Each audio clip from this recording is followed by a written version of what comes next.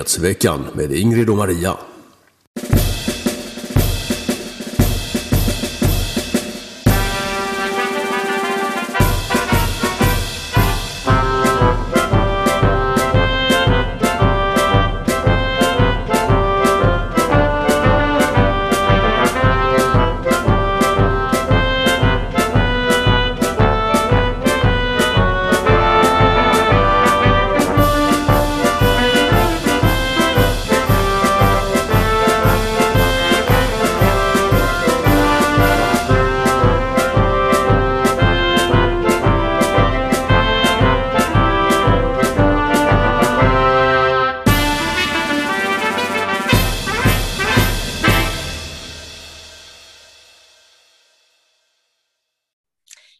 Hallå och välkomna ska ni vara till ännu ett Nyhetsveckans special idag med nummer 35 och vår gäst idag är Gustav Kasselstrand. Välkommen Gustav! Tack så jättemycket. Roligt att vara här igen ska jag säga. Jag har ju varit med tidigare. Och ja. Den som väntar på något gott. Precis, och jag ska tala om att jag heter Ingrid Karlqvist och min kära vän och kollega Maria Selander är naturligtvis också hjärtligt välkommen. Tackar! Detta program, det heter Om Nato och Sveriges framtid. Och Nato, det händer ju saker precis just nu när vi spelar in detta. För att Finlands statsminister Sanna Marin är här och har möte med Sveriges statsminister Magdalena Andersson. Vad håller de på med, Gustav? Ja, de gör väl som de brukar göra när det handlar om för nationen avgörande beslut. Nämligen man fattar dem i slutna rum, i samtal som du och jag aldrig kommer att få höra och med följder som svenska folket aldrig har fått säga sin åsikt om. Vi kommer inte få folkomrösta, vi kommer inte få säga vad vi tycker, vi kommer inte få veta vad de har grundat analysen på, men plötsligt så är ett radikalt skifte i svensk politik bara verklighet, helt utan att vi har fått vara med i den här processen. Det verkar ju nu, jag är inte helt säker, men det mesta pekar på att det blir ett brott mot vår neutralitet och att man nu alltså väljer att gå med i Nato.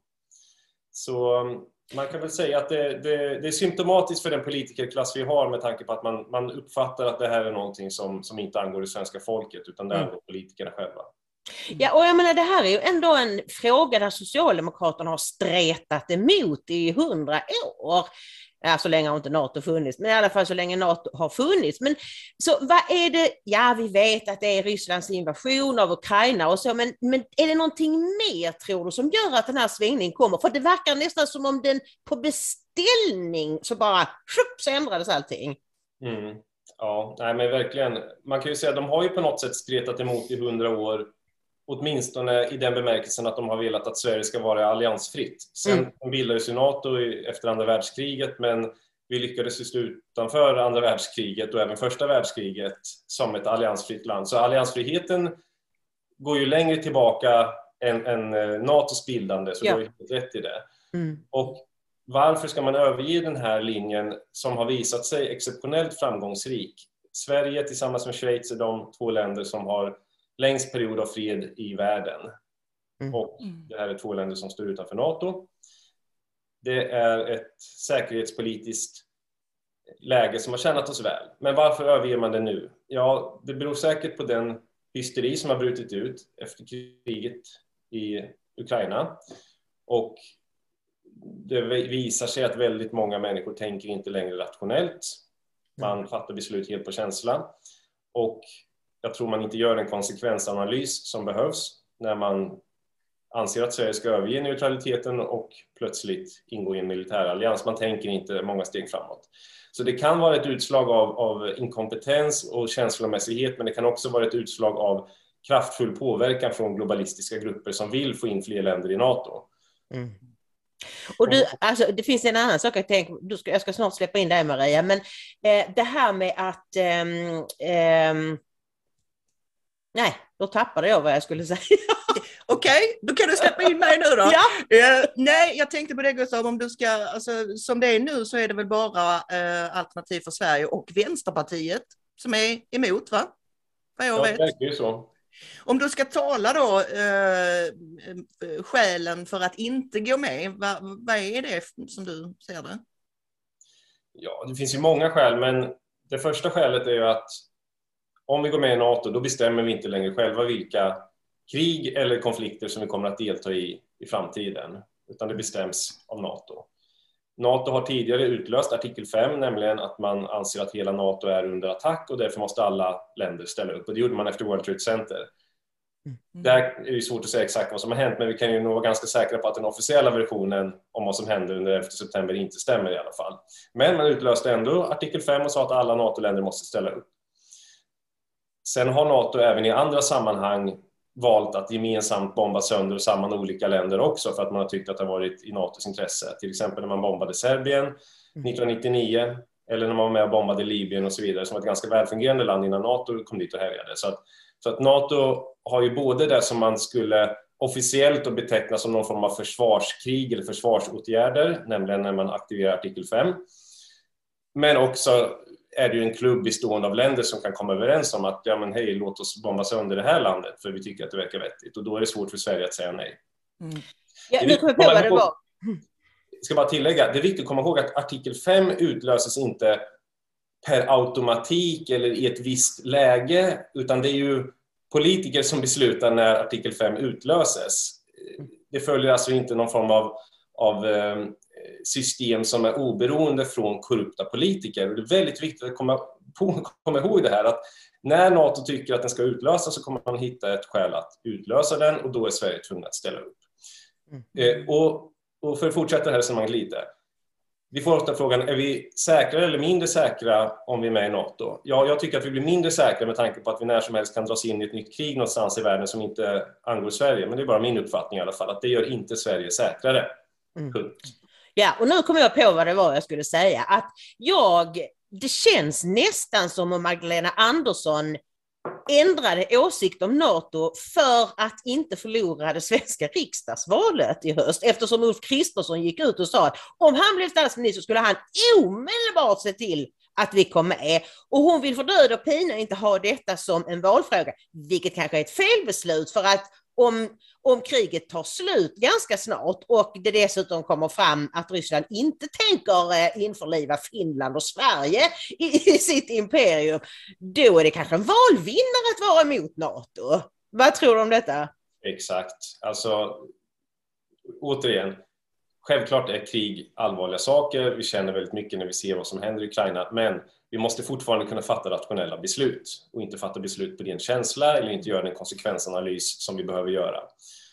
Och jag tror att när den här hysterin har lagt sig något framöver, då kan det mycket väl visa sig att det var klokt att stå utanför NATO och inte dras med i det här flockbeteendet som piskas fram av journalister, agendasättande journalister, politiker, opinionsbildare på global nivå. Alla piskar ju in oss i att vi måste gå med i NATO, annars är vi sårbara och utsatta. Och den som har lite is i magen och inte får panik så fort det blir oroliga tider, den personen tror och hoppas jag kommer att dra det längsta strået i politiken. Det är så det borde vara. Vi vill inte ha personer som tycker en sak och så fort någonting händer så byter man plötsligt åsikt. Och det är det som Socialdemokraterna nu tyvärr gör. De har ju hållit emot ganska bra. Det var inte många veckor sedan som Magdalena Andersson sa att en NATO-ansökan skulle destabilisera Norden och norra Europa och utsätta oss för ökade risker. Och nu plötsligt så verkar inte det gälla längre. Så hon verkar väl ha hållit emot in i det sista. Men hade väl tyvärr inte den ryggrad som krävdes. Förlåt Gustav, fortsätt. Ja, nej, och vad det beror på. Mycket beror säkert på att Finland nu aviserar mer eller mindre tydligt att man tänker ansöka om NATO-medlemskap. Och jag anser inte att bara för att Finland söker NATO-medlemskap så ska Sverige göra det. Det vore lika idiotiskt som att säga att bara för att Finland gick med i EU så var det rätt av Sverige att gå med i EU. Och det var fel av Norge att rösta nej till EU 1994 när alla de här nordiska länderna då, Norge, Sverige och Finland fick rösta. Norge röstade ju nej till slut och det är väl ingen som idag tycker att Norge blev en förlorare genom att stå utanför EU som det enda landet i norra Europa som skulle stå utanför EU, precis som man nu pratar om att vi skulle bli det enda land i norra Europa som inte är med i Nato, ungefär som att det skulle ge oss någon form av peststämpel eller stämpel som u-land, utan tvärtom så visade det sig att Norge var ganska kloka som hade is i magen där. De har inte fått anledning att ompröva det här beslutet. Jag menar, om det skulle visa sig vara en nitlott att inte ha gått med i EU då, så hade de ju såklart kunnat göra det senare, men det har de ju valt att inte göra för att alla ser att EU är en total katastrof.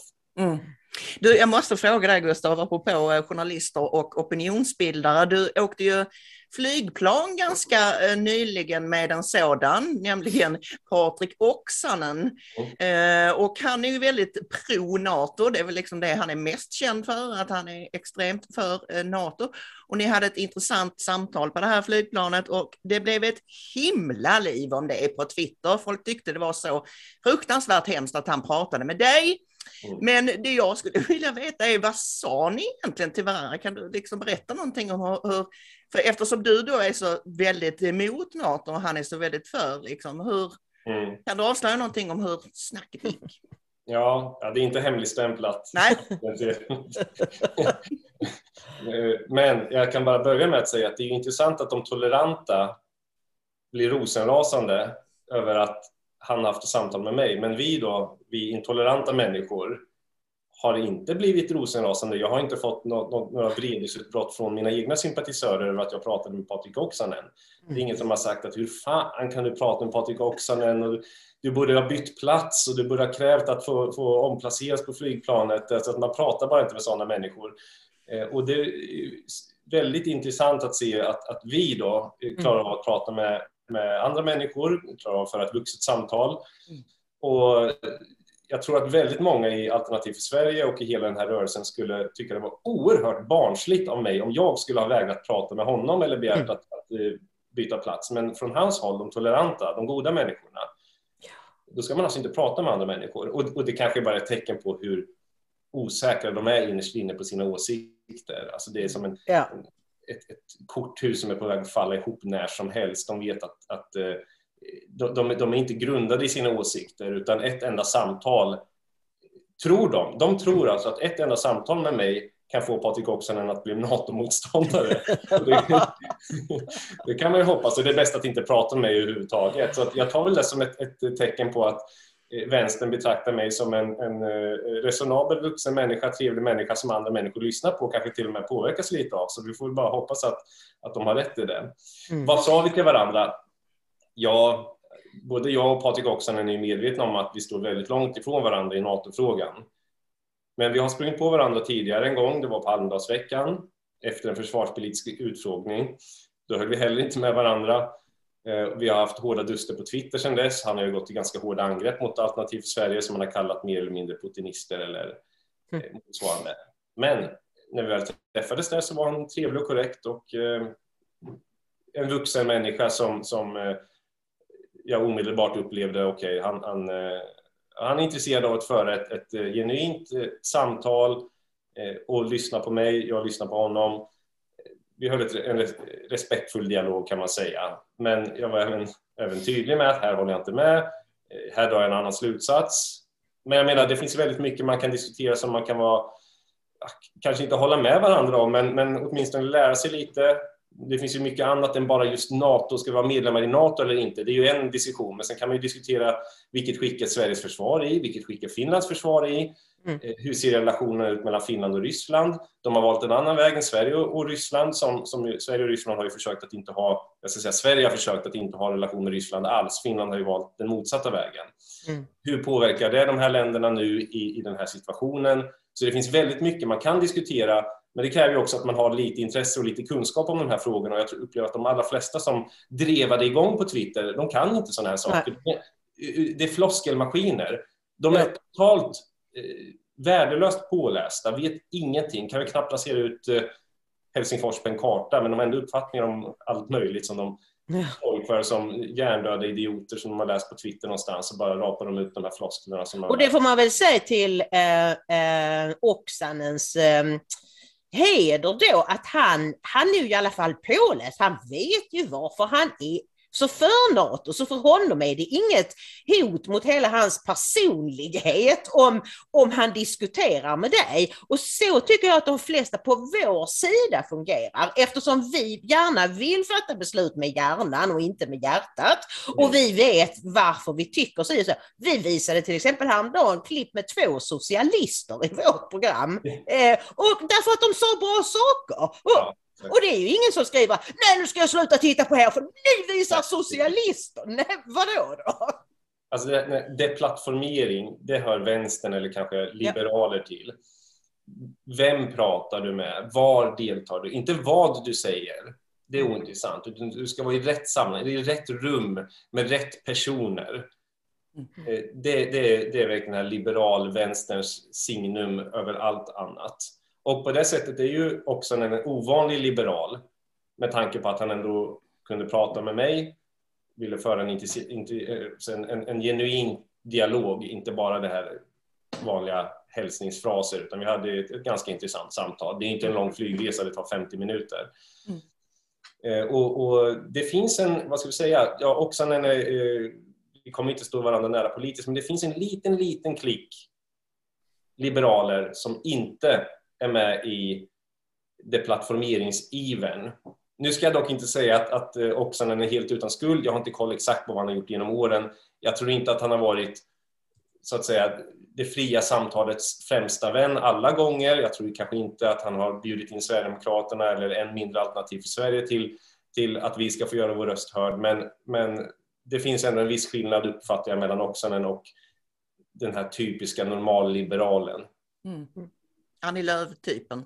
Ja, lite så. Hon har säkert skällt ut honom redan. Han har väl kopplingar till Centerpartiet. Han har säkert fått något argt sms av henne. Eller kanske inget alls. Det kanske är ännu vanligare att liberaler, den här passiv-aggressiva, att man säger bara ingenting. När man deplattformerar och låtsas som att personen inte finns. För att det värsta liberaler finns är ju obekväma samtal. Samtal med mig eller samtal med de egna som avviker från värdegrunden. Då bara är man tyst helt enkelt och ser till att göra sig av med personen. Så att vi får väl se om Oksanen får jobb eller inbjudningar till att prata säkerhetspolitik framöver. Men om man inte får det plötsligt, då vet vi vad det beror på. Absolut, Gustav. Jag hittade en gammal kul bild på dig när du står och skakar hand med Marine Le Pen. Ja, jag tror att det inte var något värre som du har hittat. Du tänkte, vad kommer du? Nej, jag tror du vet vilken bild jag menar. Ni ser väldigt glada ut båda två, och det har ju precis varit val i Frankrike som jag gärna vill att du kommenterar och tror och tycker lite om hur det kommer att gå. Men först vill jag att du berättar bakgrunden till den här bilden. Ja, den är ju tagen 2019, då var det EU-val. Sverigedemokraterna hade ju sedan tidigare aviserat att de inte tänkte ingå i identitet och demokrati, alltså ID-gruppen i Europaparlamentet. Jag hade då i flera års tid haft bra kontakt med ECRE, det estniska nationalistpartiet, och när ECRE då höll någon form av valupptakt plus presskonferens i Tallinn, så hade ju de bjudit in en massa olika partier.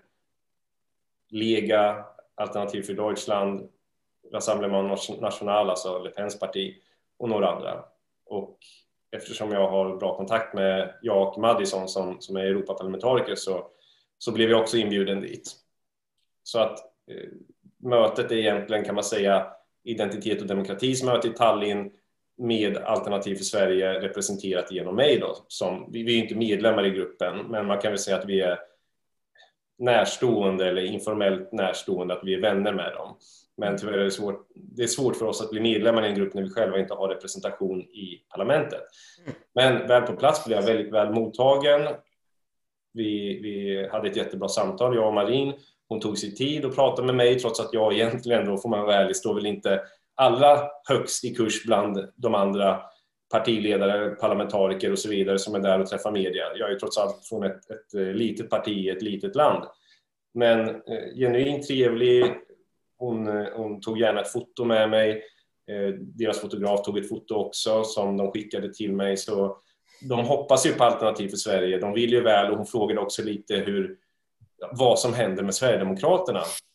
Och det kan jag säga, hon sa till mig också att Jag har träffat Jimmy, jag var på besök i Sveriges riksdag, vi hade ett bra möte, jag och Jimmy, förklarade hon. Svensk press var där. Och sen fick jag höra efteråt omvägar att Jimmy hade gått ut och tagit avstånd från mig i svensk media. Och sagt att de inte tänkte samarbeta med mig och att det här inte alls var ett möte som syftade till samarbete. Utan att det bara var ett möte då vi skulle ta en fika och prata lite med varandra.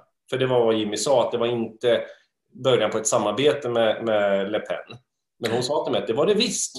De diskuterade ett samarbete, det var själva poängen med att de kom till Sverige för att försöka få Sverigedemokraterna att välja en annan väg i Europaparlamentet. Medan Jimmy då gav en helt annan bild till svensk media som var väldigt besviken på Sverigedemokraterna och upplevde sig väl lite illa behandlad, ungefär som att Marine Le Pen, henne vill man inte ha att göra med. Och jag tror att det där uppfattas som lite ohövligt att man som partiledare i Sverige, ett mindre land än Frankrike, med ett mindre framgångsrikt parti än Rassemblement National.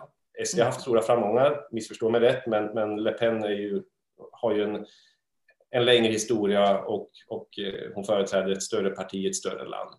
Och att man som det mindre landet bjuder in någon som gäst och sen i efterhand säger att det var ingen viktigt, vi vill inte ha med henne att göra. Det är lite ohövligt och jag tror att hon uppfattar det så också. Jag skulle säga att det är riktigt oförskämt. Ja. Men jag vill ändå, när vi liksom pratar om de här två, säga att det är ju snarare Marine Le Pen som har närmat sig Jimmy Åkessons stil än tvärtom. För att vi har ju sett flera som har gjort analysen att anledningen till att Marine Le Pen faktiskt nu har en chans att bli Madame la President är ju att hon har inte alls ändrat sitt partiprogram, men hon har ändrat sin framtoning. Nu är hon liksom mysmamman och sådär. Är hon inspirerad av Åkesson eller vad är det som har hänt, tror du? Jag tror inte att de har detaljstuderat Åkesson, det tror jag faktiskt inte. Åkesson har ju dessutom vikt på väldigt många politiska punkter. Ja. Hon kanske möjligen har förändrat sin person lite eller sin framtoning, men Sverigedemokraterna har förändrat hela sin politik och övergivit viktiga frågor. Och det tror jag inte att Marine Le Pen har gjort. Nej. Åtminstone inte så tydligt. Det är inte min bild av det. Sen kan man ju argumentera för att Eric Zemmour har en mer långtgående politik som skulle vara bättre för Frankrike. Och jag är den första att erkänna det också. Utan att vara expert så jag gillade hans kampanj. Jag tyckte att han hade en retorik som jag själv tyckte om väldigt mycket. Men nu står ju valet mellan Macron och Le Pen och det är klart att den matchen är väldigt enkel att besluta sig för vem man stödjer. Men för att de som tittar på det här inte ska tro att jag naivt köper att Marine Le Pen har helt rätt politik eller att den politiken skulle kunna rädda Frankrike. Ja, det vågar jag inte svara på, men jag vet åtminstone att det är mycket bättre än vad Macron företräder i dagsläget. Jag önskar ju generellt tuffare politik från alla nationalistledare i Europa. Jag kan säga att jag genom de senaste åren har omprövat lite av min linje här när man studerar olika partier. Så visst, det är inget fel på dem så, men Europa har så stora problem idag att man behöver ännu mer långtgående politik. Man behöver återkalla medborgarskap, lämna Europeiska unionen, dränera träsket på ett mycket mer omfattande sätt än vad de här partierna föreslår. Vi har faktiskt sagt nu när vi har pratat om inför franska valet att Zemmour är som AFS och Le Pen är som SD, har vi sagt till våra lyssnare. Så jag är inte jätteförvånad att du säger, Gustav, att du gillade Zemmour. Men vad tror du hon har för chanser då mot Macron? Ja, jag fick ju en väldigt intressant artikel här av Ingrid som jag läste nyligen och den stämmer överens med den slutsats jag själv drog efter valet, att Zemmour har ju nu fick han 7% eller något sånt i valet. Va? Och i princip alla av hans väljare kommer väl rösta på Le Pen. Så att man kan ju inte bara titta på vad Le Pen fick nu i första valomgången. För då, hon fick ju lite lägre det här valet än vad det var för 5 år sedan. Men det är lite av en synvilla med tanke på att det döljer sig 7% Zemmour-väljare plus antiglobalisten på vänsterhållet som också vars väljare förmodligen i hyfsat stor utsträckning kommer rösta på Le Pen. Alltså vad heter personen nu igen? Mélenchons väljare. Mélenchon, ja, precis. Precis. Så att, ja, alltså det som är så intressant med att bara få bryta in där, det är ju att det som, alltså förra valet så var folk rädda för Le Pen. Hon är hemsk, hon är rasist och så. Och Macron var ett helt oprövat kort. Ja, men honom tar vi. Nu är han verkligen inget oprövat kort. Fransmännen är rasande på honom. Han kallas de rikas president och han skiter fullständigt i vanliga människor. Medan Le Pen har då faktiskt varit ute och skakat hand med hundratusentals människor, får man nästan intrycket av.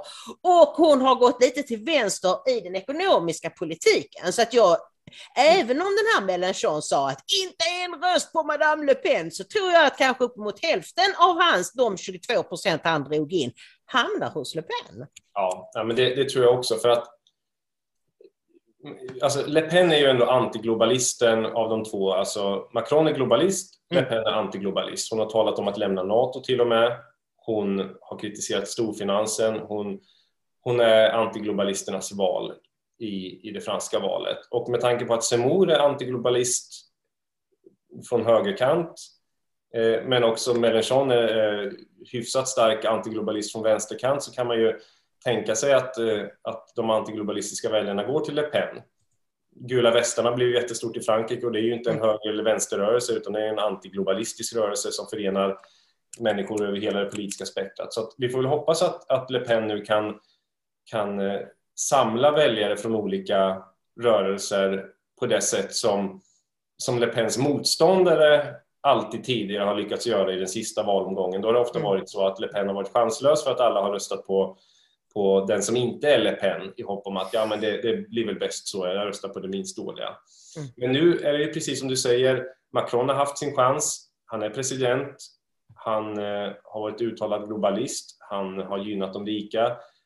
Frankrike befinner sig i ganska allvarliga sociala problem, så man kan väl tänka sig att de som har farit väldigt illa under Macrons regim knappast kommer att tycka att men vi röstar på Macron istället för Le Pen, för att det kan ju vara ett sånt läge där man känner att vad som helst utom Macron, inte en period till med Macron. Så jag hoppas, hon är väl fortfarande underdog, får man nog ändå lov att säga, så att man inte tar ut något i förskott. Men jag känner mig mycket, mycket mer förväntansfull i år jämfört med förra gången som de hade val. Då kändes det väl inte riktigt som att det skulle gå hela vägen. Men hon har hållit ut, hon är en kämpe.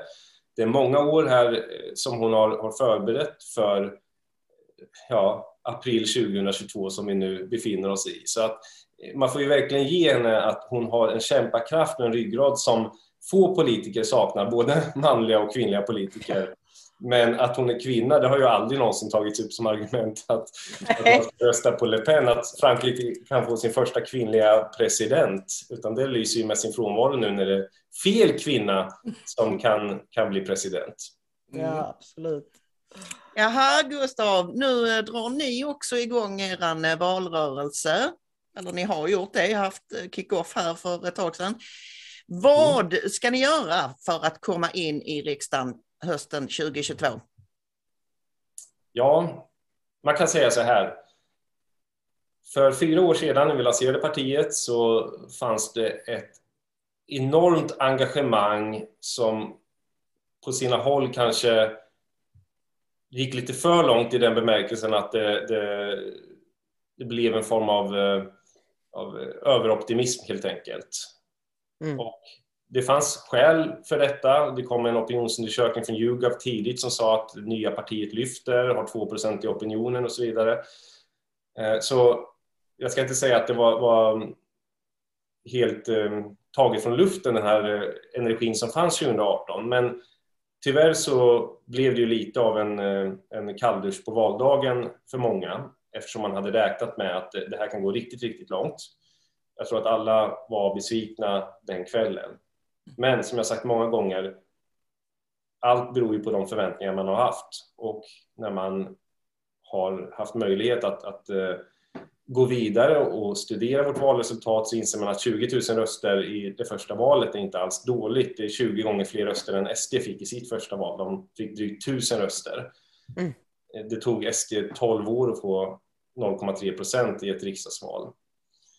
Så med ett sådant perspektiv så kan man istället se det som att vi hade ett riktigt starkt första val Och vi har sedan dess också fortsatt att växa. Vi har visserligen inte haft något riksdagsval, men vi fick 0,46% i EU-valet. Då många sa att ja, men nu är de är borta. Alternativ för Sverige kommer kollapsa i EU-valet. För att det var en sån kalldusch för dem. Nej, vi fick 0,46% där. Det är ett betydligt lägre valdeltagande. Våra väljare är de som är mest benägna att stanna hemma. Och ändå så fick vi nästan 20 000 röster igen. Vilket alltså innebar en rejäl ökning procentuellt i valresultat.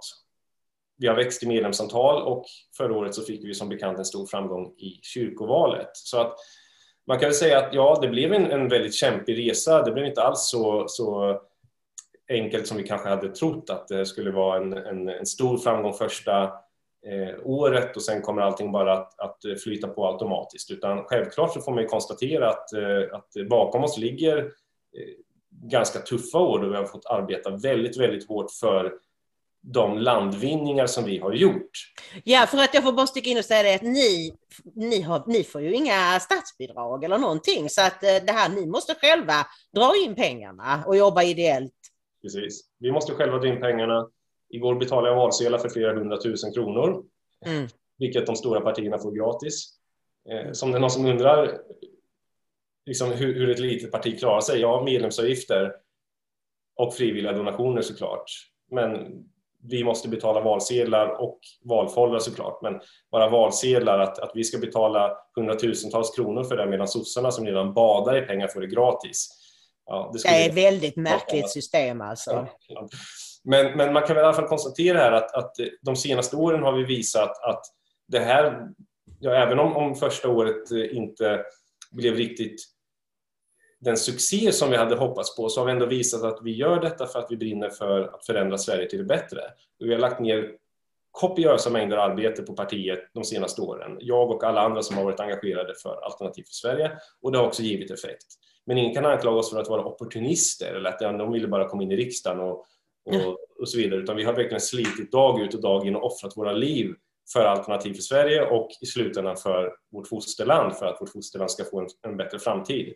Och nu går vi in i valrörelsen 2022 med kanske inte samma, vad ska jag säga, naiva optimism, men ett starkare parti är vi är ett mer välgrundat parti, vi är bättre rustade organisatoriskt, vi är ett mer moget parti, men vi har inte vikt i en enda fråga som vi stod för 4 år sedan. Tvärtom har vi blivit ännu tydligare.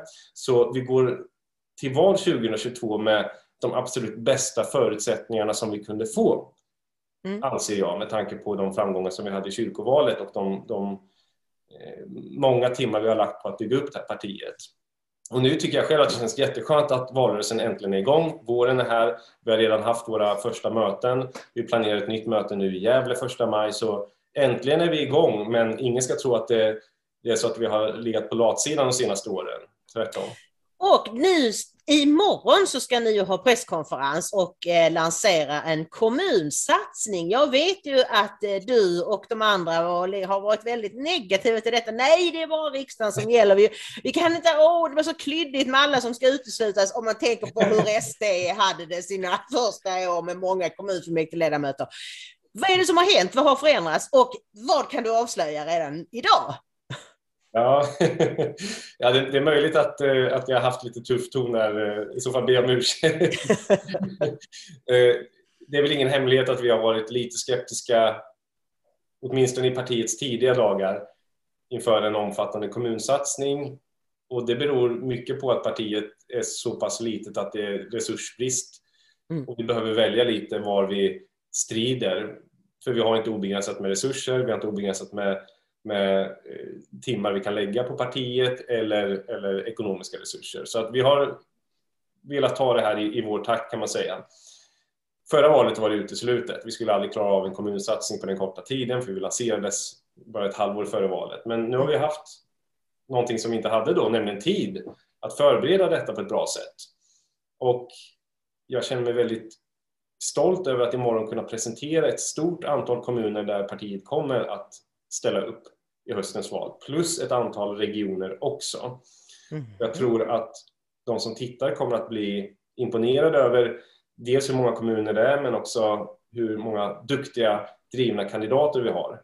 För vi var noga med att vi har inte bara låtit vem som helst kandidera i vilken kommun som helst, utan det har varit en gedigen process där vi har intervjuat varenda kandidat. Vi har kollat vilka förutsättningar vi har i kommunen i fråga, hur fungerar vår lokala verksamhet där, så att bakom detta ligger en omfattande process för att det här ska bli så bra som möjligt. Och ändå har vi landat i ett väldigt stort antal kommuner där vi uppfattar att vi har duktiga och drivna kandidater som står bakom Alternativ för Sveriges politik. Vad är fördelen då, Gustav, med att även satsa på kommuner? Ja, alltså en fördel är ju att man kan diskutera riksdagsinträde i höst. Självklart satsar vi på att komma in i riksdagen. Men alla inser att det är verkligen någonting som vi kommer behöva kämpa väldigt hårt för. Och även om vi lägger ner precis allt vi kan i det här valet så kanske det ändå inte räcker till ett riksdagsinträde. Nu anser jag inte att det skulle vara skäl för att man inte skulle rösta på Alternativ för Sverige. Precis som att det var fortfarande rätt att rösta på SD 2002 och 2006 trots att de inte kom in i riksdagen då. Och för mig så i årets valrörelse så är mitt fokus kanske inte bara att trycka på att vi ska in i riksdagen, utan rösta på det parti som du anser företräder dig och dina åsikter. Får vi över 1% så är det en enorm framgång, då får vi valsedlarna betalda och utlagda. Får vi 2% så blir det en ännu större maktfaktor. Så alltså, varenda röst räknas ju i den bemärkelsen att partiet blir större och tar mer plats i debatten. Får det över 1% så står dörren halv öppen till riksdagen nästa val. Och det finns en annan poäng här, tänker jag, med de här kommunsatsningarna, och det är ju att eftersom ni väljer politiker som faktiskt är intresserade av att företräda folket på riktigt, inte sådana som gör det för att de vill ha en bra lön, få bestämma över folk och sådär. Då skulle ju det kunna skapa väldigt en nära kontakt mellan väljarna och den AFS-ledamot eller de AFS-ledamot som kommer in i din kommuns fullmäktige. Jo, nej, men det hoppas jag verkligen. Alltså vi har ju under hela den här processen betonat att som kandidat så har man ju mycket långtgående frihet under ansvar. Vi från Riks är inte intresserade av att detaljstyra vad ni ska tycka och tänka i en specifik kommun. Givetvis måste man stå bakom våra kärnfrågor. Man kan inte börja propagera för invandring eller att ska vara medlemmar. Det finns ju också gränser för oss. Men generellt sett så är det faktiskt deras eget ansvar att komma med en politik som de tror på och att bygga en nära relation med kommuninvånarna. Sen stödjer vi i den utsträckning som vi kan. Vi finns tillgängliga för dem. Det finns säkert mycket vi kan hjälpa dem med och emellanåt så kontaktar de mig eller någon annan i partistyrelsen. Men generellt sett så är ju kommunvalet ska ju få den status det förtjänar som just ett kommunval. Och tyvärr i Sverige så har ju kommunvalet klumpats ihop med riksdagsvalet så att många röstar i kommunvalet på samma sätt som man gör i riksdagsvalet per automatik. Vilket är idiotiskt. För det betyder ju bara att du egentligen inte har studerat vilka kommunpolitiska frågor som är viktiga i din kommun. Vad tycker dina kommunpolitiker? Hur ska du kunna ha en form av ansvarsutkrävning om du inte vet vem som sitter i din egen kommun? Jag skulle gärna se att kommunvalet fick en separat valdag. Antingen olika för olika kommuner, att de säger vi har val när vi vill i vår kommun, eller att man har det på en specifik dag som i Finland. De har en specifik kommunvaldag 2 år efter riksdagsvalet. Så hade vi det väl förr i världen? Exakt, så hade vi det förr, men sen skulle allt centraliseras. Allt för att gynna sossarna. Ja, precis. Så jag hoppas att vi kommer att bli en positiv kraft i kommunerna. Och som jag sa här till Maria innan då, ja, vi kanske inte kommer in i riksdagen, vi får se. Alltså det är ju en jätteviktig valrörelse för oss och vi lägger ner allt vi kan på riksdagsvalet. Men kommunvalet är en lika viktig valrörelse också, så att vi har 2 viktiga valrörelser kan man säga som pågår här parallellt. Och kommer vi in i ett antal kommuner med ett antal mandat så ger det en oerhört stark grund för de kommande 4 åren. Ja, och alltså partiet Nyans, de räknade ju ut att i den här kommunen behövs det bara 358 röster för att vi ska få ett mandat. Ja. Så jag vill ju inte att de ska komma in, men det var intressant att det finns, alltså det är inte så himla många människor du måste övertyga för att du ska få in någon i fullmäktige. Exakt. Alltså särskilt i de mindre kommunerna i landet så rör det sig om några 100 röster. Det finns lite olika spärrar i olika kommuner, men många kommuner har 2% spärr. Sen har vissa kommuner 3% och vissa andra kommuner har en effektiv spärr som är högre än 3%. Då är det framförallt mindre kommuner i Norrlands inland som har ett väldigt litet antal kommunfullmäktigeledamöter. Så att om du har färre än 50 kommunfullmäktigeledamöter så kommer du liksom, för varje stol du tar bort i kommunfullmäktige kommer den effektiva spärren bli högre. Men det är lite sidokunskap. Man kan säga att generellt sett så i mindre kommuner så rör det sig om några 100 röster. Och det kan du få i princip genom att du är lite lokalkändis eller att du pratar med väldigt många människor på torget. Ja, visst. Att komma in i större kommuner som Helsingborg, Malmö, Stockholm, Göteborg. Det krävs ju väldigt mycket mer kostsamma kampanjer, reklamkampanjer och så vidare. Och där är det ju väldigt svårt, får man nog ändå vara ärlig. Där kommer det bli väldigt svårt för oss att ta plats, det är inte omöjligt. Men där vi har som störst chans är ju de här lite mindre kommunerna. Jag har ju flyttat till Klippans kommun. Kan du avslöja om ni ställer upp här? Ja, det gör vi faktiskt. Ja! Det är spännande. Jag kan rösta på er fest. Trelleborg då, Gustav? Nej, tyvärr inte. Nej! Om jag inte säger fel nu, alltså vi ställer upp jättemycket kommuner i Skåne. Så att, så jag ska säga att det är den del av landet där vi har som allra flest kommuner som vi ställer upp i. Skåne, faktiskt. Mycket bra. Så att, och det gör ni helt rätt i, eftersom vi skåningar, vi går alltid före. Och det var ju här Sverigedemokraterna började växa så det knakade. Så att det gör ni alldeles rätt i. Ja, exakt. Det sista som jag tänkte att du skulle få prata lite om innan vi rundar av, det är: hur ser du på Sveriges framtid? Alltså vi vill ju verkligen vara positiva i det här programmet.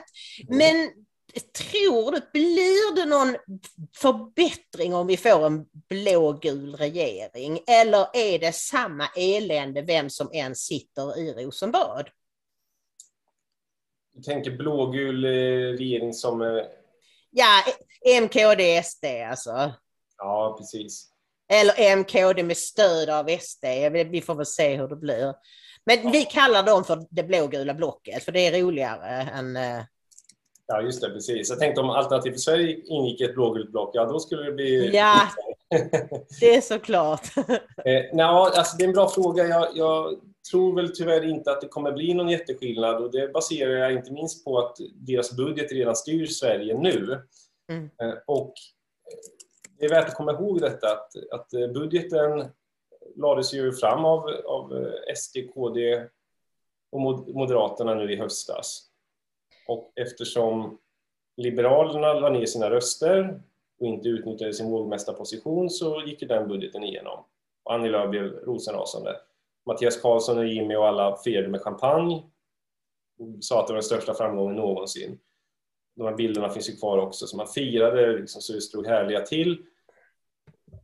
Och vad var det man firade egentligen? Ja, att man fått igenom en budget. Men hade man så stor anledning att fira med tanke på hur budgeten ser ut? Det viktiga är väl inte att man får igenom en budget, utan vad som finns i budgeten som har gått igenom. Och jag tycker att det är olyckligt att man inte verkar förstå detta. Att det är fortfarande vad du levererar till svenska folket som är intressanta, och egentligen inte vilka framgångar du har i det parlamentariska arbetet. För att det vi intresserar oss för som medborgare, det är ju hur vår vardag påverkas. Sen är man ganska ointresserad av exakt vad det är som har skett i riksdagen, utan vi vill ju se förändring i vår vardag. Vi bryr oss inte om partiernas väl, utan om svenska folkets väl. Och jag kan inte säga att jag har märkt av någon som helst skillnad sedan den budgeten gick igenom. Och den styr ju som sagt Sverige nu. Sen har sossarna kommit med någon ändringsbudget lite hit och dit. Men alltså det slår mig, jag blir nästan lite sur när jag hör borgerliga partier plus SD säga att nu måste vi sänka bensinpriset och det är oansvarigt att vi har så höga bensinpriser. Men vadå, varför la ni en budget där ni sänkte bensinpriset med 50 öre bara då? Vi sänkte inte med 5 eller 10 kronor direkt. Och det är så dåligt, vi har så mycket invandring, nu säger de kanske knappt det längre då, men även massinvandringen har ju fortsatt under den här tiden. Antalet utdelat medborgarskap fortsätter i rekordtakt, och detta är enligt den budget som SD-KDM har lagt. Och jag kan inte begripa hur man la en så defensiv budget där man liksom bara flyttade det kommatecken hit och dit, med tanke på att nu plötsligt så verkar ju de här partierna SD-KDM vara överens om att vi skulle sänka bensinskatten mycket mer. Åtminstone tillfälligt. Det gjorde man inte, man la budgeten. Så att det verkar idiotiskt att man la en så defensiv budget med tanke på att man mycket väl hade kunnat komma överens om mycket mer långtgående reformer. Och så jag har hört vissa SD säga men de var tvungna att kompromissa med de andra. Men nu säger ju alla partier att inget parti säger att det var vi som var bromsklossen här. Nej. Det var vi som blockerade det här. Så att jag undrar liksom, varför la man en så defensiv budget med tanke på att de här partierna själva påstår att de vill göra så mycket mer? Ja, det är mycket märkligt. Och som du säger, liksom, det är verkligen huvudet på spiken det här att de är inte alls längre intresserade av vad de levererar till svenska folket, utan de räknar liksom vinster i kammaren. Precis som du säger, vad 17 bryr vi oss om det? Inte ett dugg. Det enda som kom ut av det var väl att Miljöpartiet lämnade regeringen. Nu vet jag inte om det var bra eller dåligt. Det är ju bra att deras politik inte längre får styra. Å andra sidan så kanske folk tycker att nej men nu Magdalena Andersson jättebra nu när hon slapp MP, så att man kan se det hur som helst. Ja, men precis. Det finns ju två sidor av det myntet, kan man ju lugnt säga. Alltså. Och nu skjuter ju sossarna i höjden. Det ser ut att gå mot ett rekordvalresultat åtminstone jämfört med de senaste valen. Så att... Och Magdalena Andersson sa också väldigt tidigt att men det här är en budget jag absolut kan regera med. Det är inga problem, för den är nästan identisk med vår budget om Moderaternas och SDs budget. Så att jag tror väl tyvärr inte att det kommer bli någon jätteskillnad om de här partierna styr, dessvärre.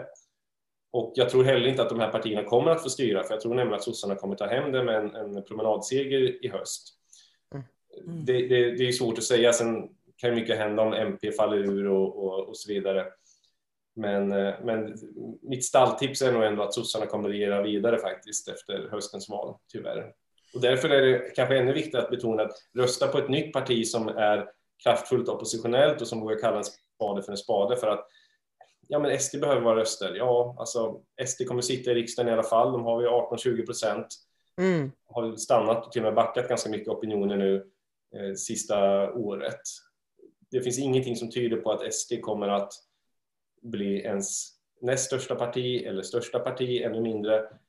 En röst på SD kommer ge ungefär samma resultat som vi har fått de senaste 4 åren, nämligen inte jättemycket skillnad. Nej. Jag håller tyvärr med dig, jag tror också det. Som sagt, vi vet ju inte vad som händer, hur liksom världen ser ut i september, men som det ser ut just nu så kommer det nog att bli en ganska lätt match för Magda. Jag skulle hoppas i alla fall att vi blir av med lite partier den här gången, så att man kan lära sig upp någonting. Ja. Gärna Liberalerna, gärna Miljöpartiet. Helt Centerpartiet också. Ja, precis.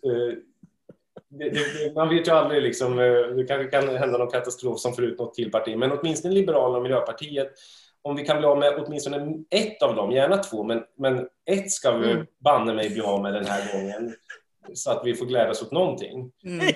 Ja, det var ju bra att du hittade något positivt där som kan hända. Helst Miljöpartiet såklart, va? Det finns ändå grader i helvetet, så helst Miljöpartiet, men åtminstone Liberalerna, de är ju ännu sämre läge nu.